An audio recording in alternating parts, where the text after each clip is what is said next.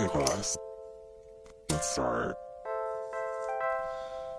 In times like these, being a citizen is a big job. Thank you for joining us to celebrate the virtues of self-rule and debate the state of our republic. Welcome to the Citizens Prerogative Podcast. This is the voice of your nerdy host, Michael Piscatelli, and we are blessed with a co-host whose passion for our republic precedes him everywhere he goes, Raymond Wong Jr. Thank you. Oh, this economic donut is so delicious. This is episode number 45. We are in season 3, and the name of this episode is Donut Time, Our Sustainable Responsibility. So those of you who follow us along, sometime in season 2, we introduced you all to donut economics, and today we're going to revisit just a piece of the donut. So tasty.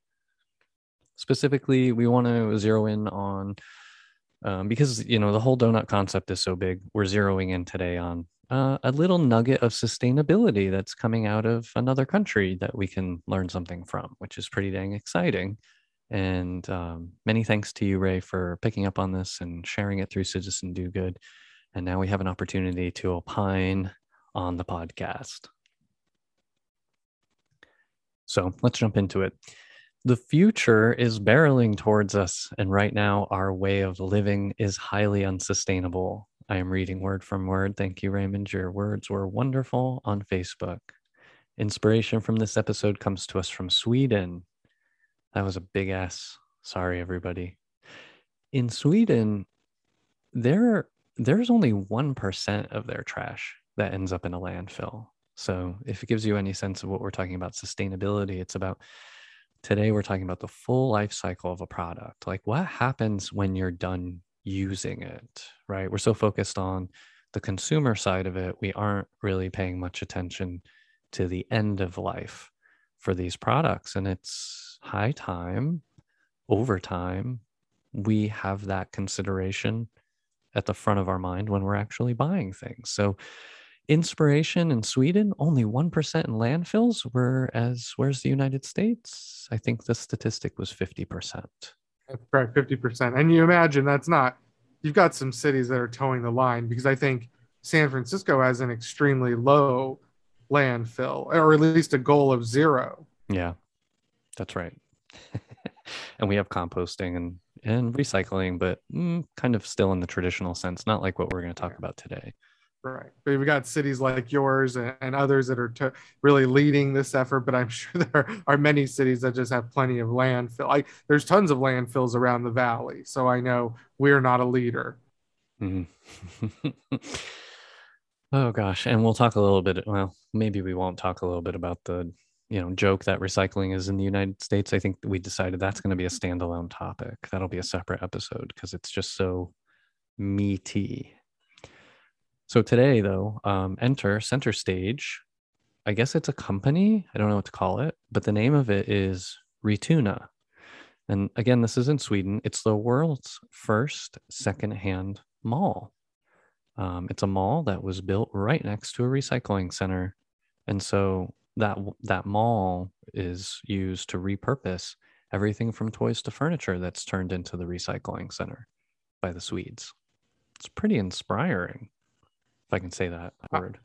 It was meaningful for me, because we have this major consumer driven economy. It's the envy of the world, I suppose.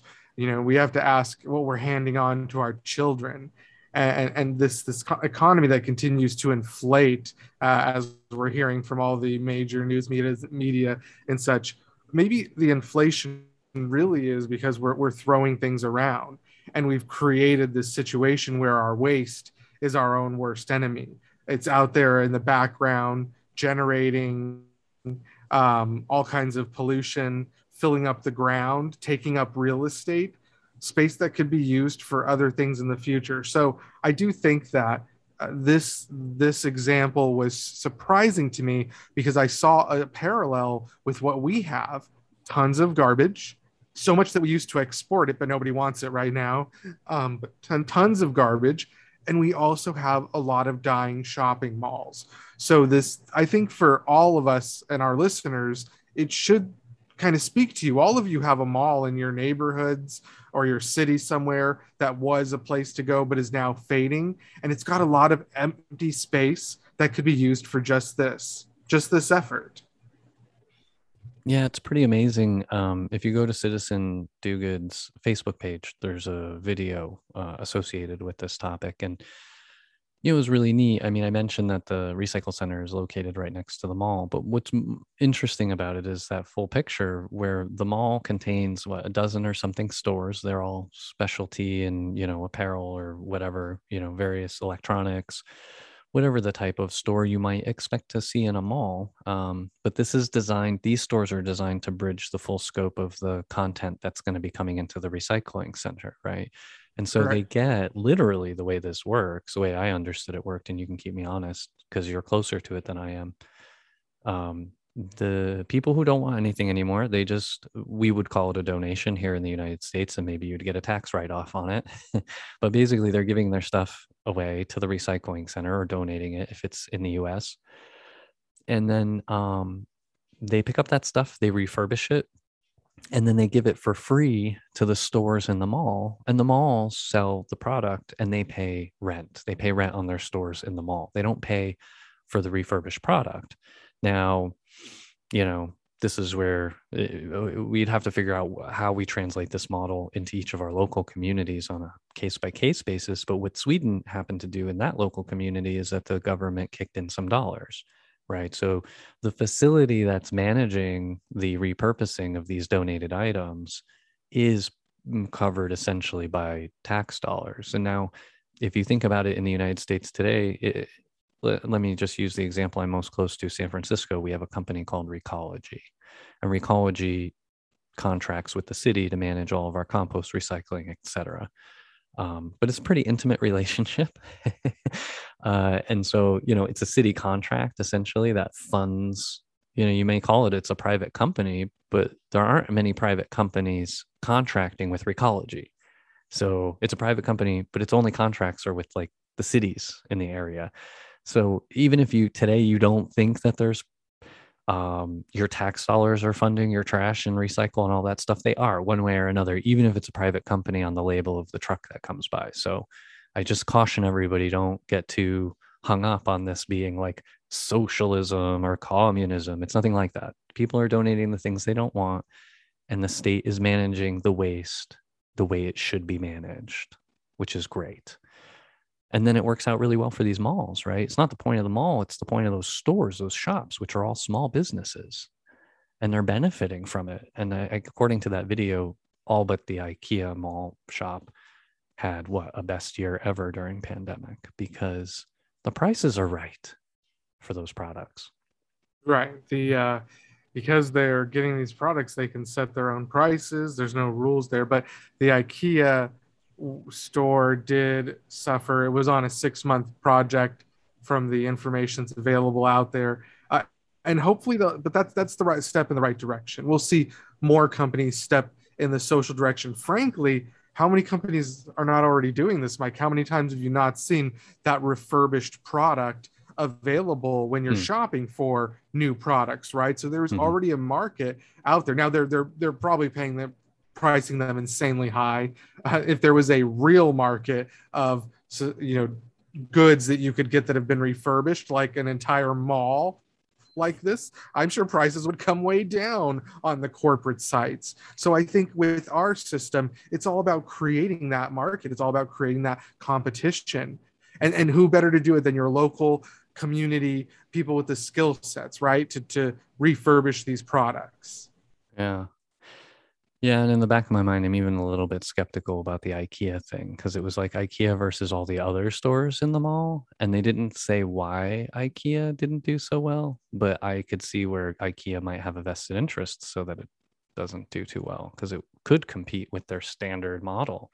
They're not the most expensive furniture out there.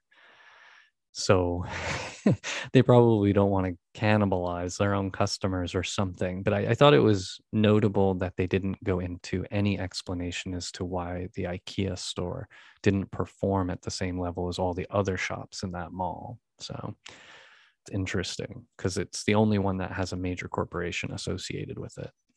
There's something to be said about marketing, and when you throw IKEA furniture into just a warehouse. I mean, I know IKEA warehouse is that, but they really doll it up and it looks really cool and they make everything look really like it didn't look like it had the same pizzazz, right? So it just might be that simple issue. Less of that space to play, less of the imagination that happens in a typical IKEA store that gets you to purchase that thing. Yeah, you're right. The IKEA experience isn't there, which it is, right? You have to start in the beginning and go all the way to the end. There are very few opportunities to cut through. It's frustrating, in my opinion. Anyway, I digress. This isn't about IKEA. It's about sustainability. Sustainability, and speaking of that, small business. So I think that was the segue you wanted to go into before I derailed it. I suppose so, because small business to is the answer to, I suppose, everything. I don't see another way. Every major business was a small business at one time, right? Any big product started small. I think it's really important that we and continue to push on that as one of our core solutions. And again, Michael and I, we were talking about small businesses solution a year ago. So then stumbling across a video like this and having an opportunity to say, oh, this really sounds like an ample opportunity. Now, the problem is it's going to take some really powerful people to get behind this, right? The citizens, the government, et cetera. So I think it's a matter of self-rule, right? So the small business owners right now are some of the most powerful people in the communities. So I'm really looking for them to step up and see the benefit of a major recycling effort or more sustainable programs for the city. But city leadership, it's going to take that without a doubt. Totally, yeah. And to steal from the next bullet we have out here, the age of self-rule that we're in, we're fortunate enough to be born in a time and place in the United States where citizens still have a modicum of power with their vote. It means we can innovate. We can replace the dinosaurs of old industry and start, scaling from small businesses, or just really support, like back to our previous call, we would love to see a proliferation of small business. We have a lot of ideas about how you take the risk, or how you help people take the risk of becoming their own small businesses. Because at the end of the day, it's one of the best ways to generate wealth if it's not property ownership, which is a whole nother ballgame. But I think that for us, we are willing to bet towns and cities are much older than this globalization model that's going on. And we believe that it's entirely reasonable that the model of neighborhoods and local Main Street will be the place for the future economy to thrive. And if we are really community focused on these solutions, we might even see the malls thrive, a different type of mall than we knew in the past. And one that actually, like, what I can't remember, or sorry, before the malls failed, what I recall is we would go to the mall just to walk around because it was too expensive to buy things. And then you go to the department store and buy it for a much cheaper amount. So I believe that, again, the malls were built with an original purpose, but they may come back in a resurgence with this Main Street focus. And again, we're such a large country now that Main Street can't just be that 1 mile in the middle of town, right? There need to be main streets, mini main streets across America. But again, this centralization model that we're pushed towards as Americans is very problematic. There needs to be many downtowns, not just one only. I know that's not great for the cities, but frankly, I don't think they want the traffic, says San Francisco. Yeah, and I think it begs us, just from the circular economy approach and the donut economy approach, for us to be cleaning up our streets and, actually considering the end of life for all products that get produced, rather than just for it to get sold one time. And that's it, someone else's problem. What happens to it after that? That model has run its course. And if, every community, I mean, I think every community out there probably even has like a dumpster lot or something, right? If you think about the garbage, the mattresses, the TVs, the discarded vacuum cleaners, whatever the heck it is when you're driving down one street or another and you see it discarded outside, that was potentially, a functional piece of something that should have been put back into use. And now it's really becoming waste, right? It goes into a state of disrepair. Whereas if we had a place where people can just deliver those things to, and they don't have to pay a fee, because today a lot of people, you have to pay a fee to go dump your trash, that it would totally switch things around and then supply affordable products to these stores. I mean, it's also kind of an anti-inflation move in a way, right? If people's dollars, if we're not willing to pay them $15 to $20 an hour and their dollars start becoming worth less, then we need an option for people to be able to buy more with those dollars. Just makes sense. I mean, there's just so many aspects that it makes sense to, just not to the status quo, right? Not to the current system. On that note, time for us to take a break. Here's a message from our sponsor, Citizen Do Good. Even though you've heard it before, it's still true. The war is never over, and every battle counts. I know you are tirelessly demonstrating good citizenry on the daily through your actions and your words, and donating your time and your money to causes that count. Thank you. The time is now to deeply re-examine our current implementation of governance for the dawning of a new day. We're a proud sponsor of the Citizens Prerogative Podcast, a major partner in spreading the good word about civic love and the power of change for us all. At Citizen Do Good, we want to empower all citizens to participate in the Republic in a reconstructive way. With that goal in mind, we need your help to stay on mission and grow this community. Please rate the podcast with 5 stars on iTunes through the app on the web or on your device. If you don't feel you can give us 5 stars, let us know why on our sponsor's Facebook page, Citizen Do Good. Also, make sure you join our newsletter at citizendogood.com. I promise you'll get updates every couple of months or every few months on all of our antics, not just the podcast. While you're there, check out the shop, which has specialty merch and provides a way to make a one-time contribution that helps us pay for production and for hosting. Please feel free to share any suggestions you have directly through the Contact Us page. Thanks for your support. Living in what's supposed to be one of the greatest nations in the world, I cannot, for the life of me, understand why we have so many empty strip malls. Why do we have these huge, basically relics of big box stores that came and went, bookstores that failed, all these different masters of the economy at one time? It's just, we're in a really weird state as a country, and I don't know who is to blame. Is it the landowners that want the high rent? Who's keeping these small businesses from starting up? Or is it just because they become land deserts, or commerce deserts, if you will? No one's willing to step back into these strip malls unless there's an anchor, but it seems like the anchors are gone.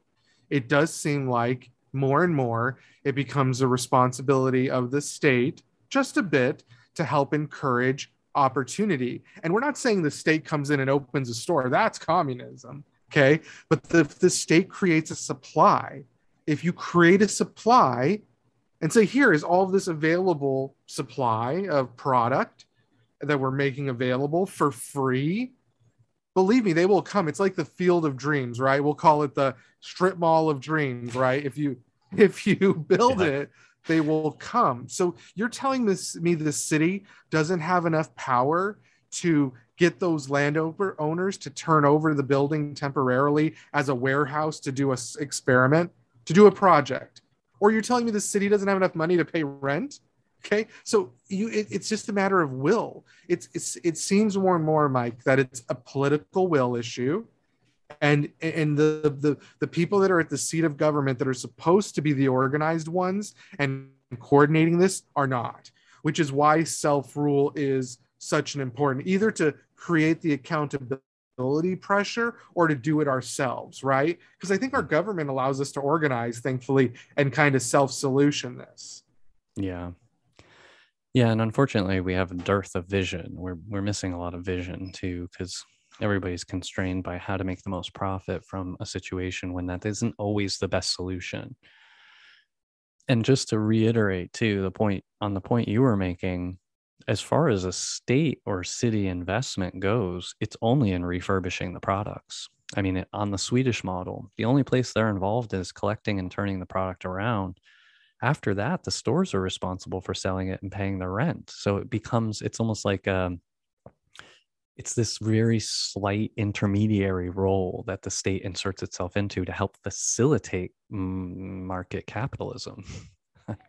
Because after that point, it's just capitalism. So you got a free, your supply on your product is cost free. That is what the state is helping to happen. But then the what gets paid forward is the opportunity for these small businesses to generate revenue, people to actually have products that they need to have at a price that makes sense for the world, like for our environment. So it's like a very holistic way about using as little public money as possible to spur economic activity in a way. I mean, if I can, does that make sense? Yeah. But this is a whole nother episode, but I hope that the corporations are not putting their thumb on these efforts, right? Because it's not good for them, right? Purchasing new product, the right to repair is not good for corporations.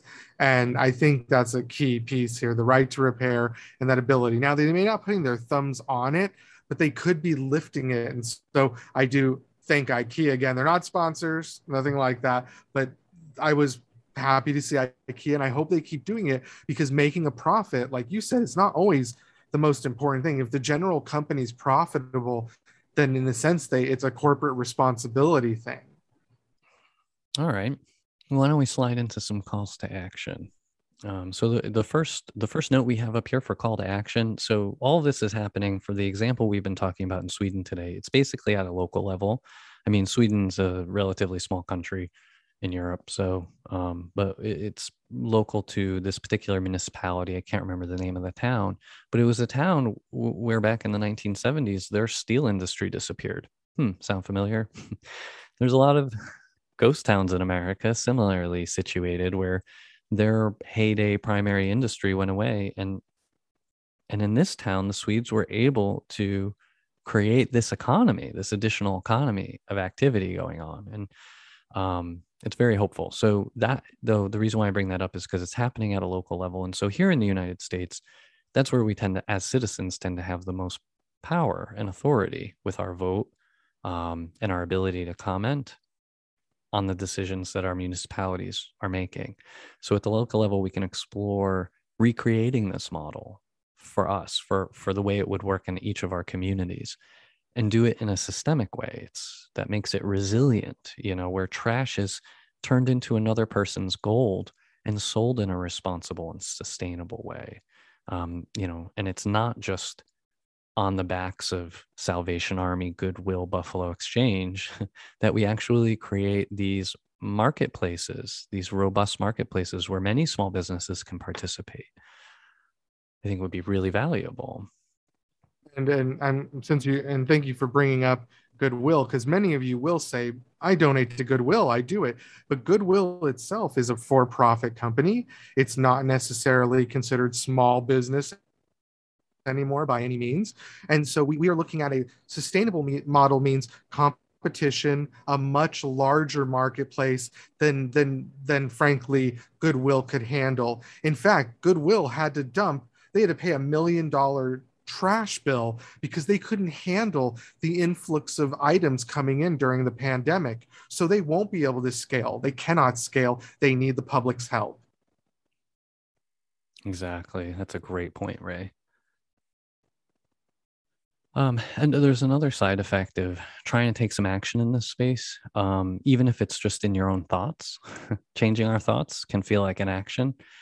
So we hope that the seed is getting planted to help you, all of us, think more end to end about the full life cycle of our purchases and the long time standing practices of allowing marketing to divorce us from the true costs of unbridled and unconsidered consumption, right? The consumer economy of the 1950s is dying, and it's killing the earth with it. And so it's time for us to start implementing new models from the ground up in order to replace it with something that's better.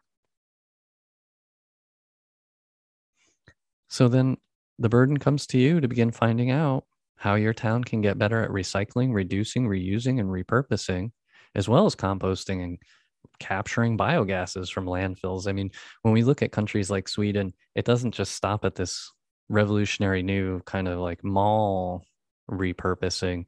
There's a lot of things that they've been doing from a sustainability perspective that we can learn from and benefit from. And we can do it differently in our communities, and we can do it on scales that are differently, but it all starts with us thinking differently, thinking differently about consuming, about buying, and what's going to happen with those things. And there's places that are doing the right thing.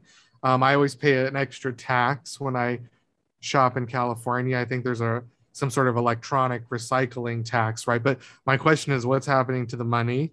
It should be going to programs like this. It should be going to a mall to recycle these products, right? So is it, I understand the punitive nature, but it shouldn't be prohibitive. It should be creating that sustainable environment, right? In that sense. So, but that is good news, right? Maybe you'd feel better purchasing in California because they have this super sustainable environment where they're recycling their products. There's accessibility to these devices. It could be a beautiful thing, with just a little less profit, marginally less profit. Mm-hmm. Yeah, and I have a skeptical eye as to exactly how effective the recycling fee is here, because I recently had a cell phone die, and I won't tell you how difficult, but it was difficult to figure out what to do with that phone, because in order to send it anywhere, they want it to work. My phone was dead. Nobody wants a dead phone, but it still has a battery that can't go in a landfill. And so I had looked up like 3, who knows what these things were. Half of them weren't even open. They don't have websites. I was like, okay, I'm not doing that. So in any case, I am skeptical as to how effective our environmental recovery recycle fee thing is going. I think it would be better if we had something more tangible to see and to take it like to a place like this. What's it called? I already forgot the name of it. So bad. Retuna. If we had a Retuna, I know I would feel a lot more. I'm sorry. It just sounds like a sushi restaurant. It's not your fault. You're thinking it's not your fault. It's Dutch, or they're thinking you're expecting something different. Yeah, I think it's like a retune tune up. But every time I see it, I just think you're making tuna out of tuna. Anyway, I digress. That's the end of our episode for today. Thank you, everybody. We have been your hosts. Thank you to Mr. Raymond Wong Jr. And thank you, Mr. Piscatelli. This has truly been a responsible reuse of a conversation. I love bringing it back to donuts. They're so good. Thank you for the time. It's been something, that's for sure. For information on this and other episodes, head over to citizendogood.com and click on podcast. While you're there, hit up the Contact Us page and leave a comment. We'd love to hear from the community. Special thanks to you, our listeners. We save the best for last. You are the best, and you have been for years. Thank you for your support. We know it's painful, and we love you. Intro music sampled from OK Class by Ozzy Jock under Creative Commons license through freemusicarchive.org. Other music provided royalty-free through Fisleyan Studios, Inc.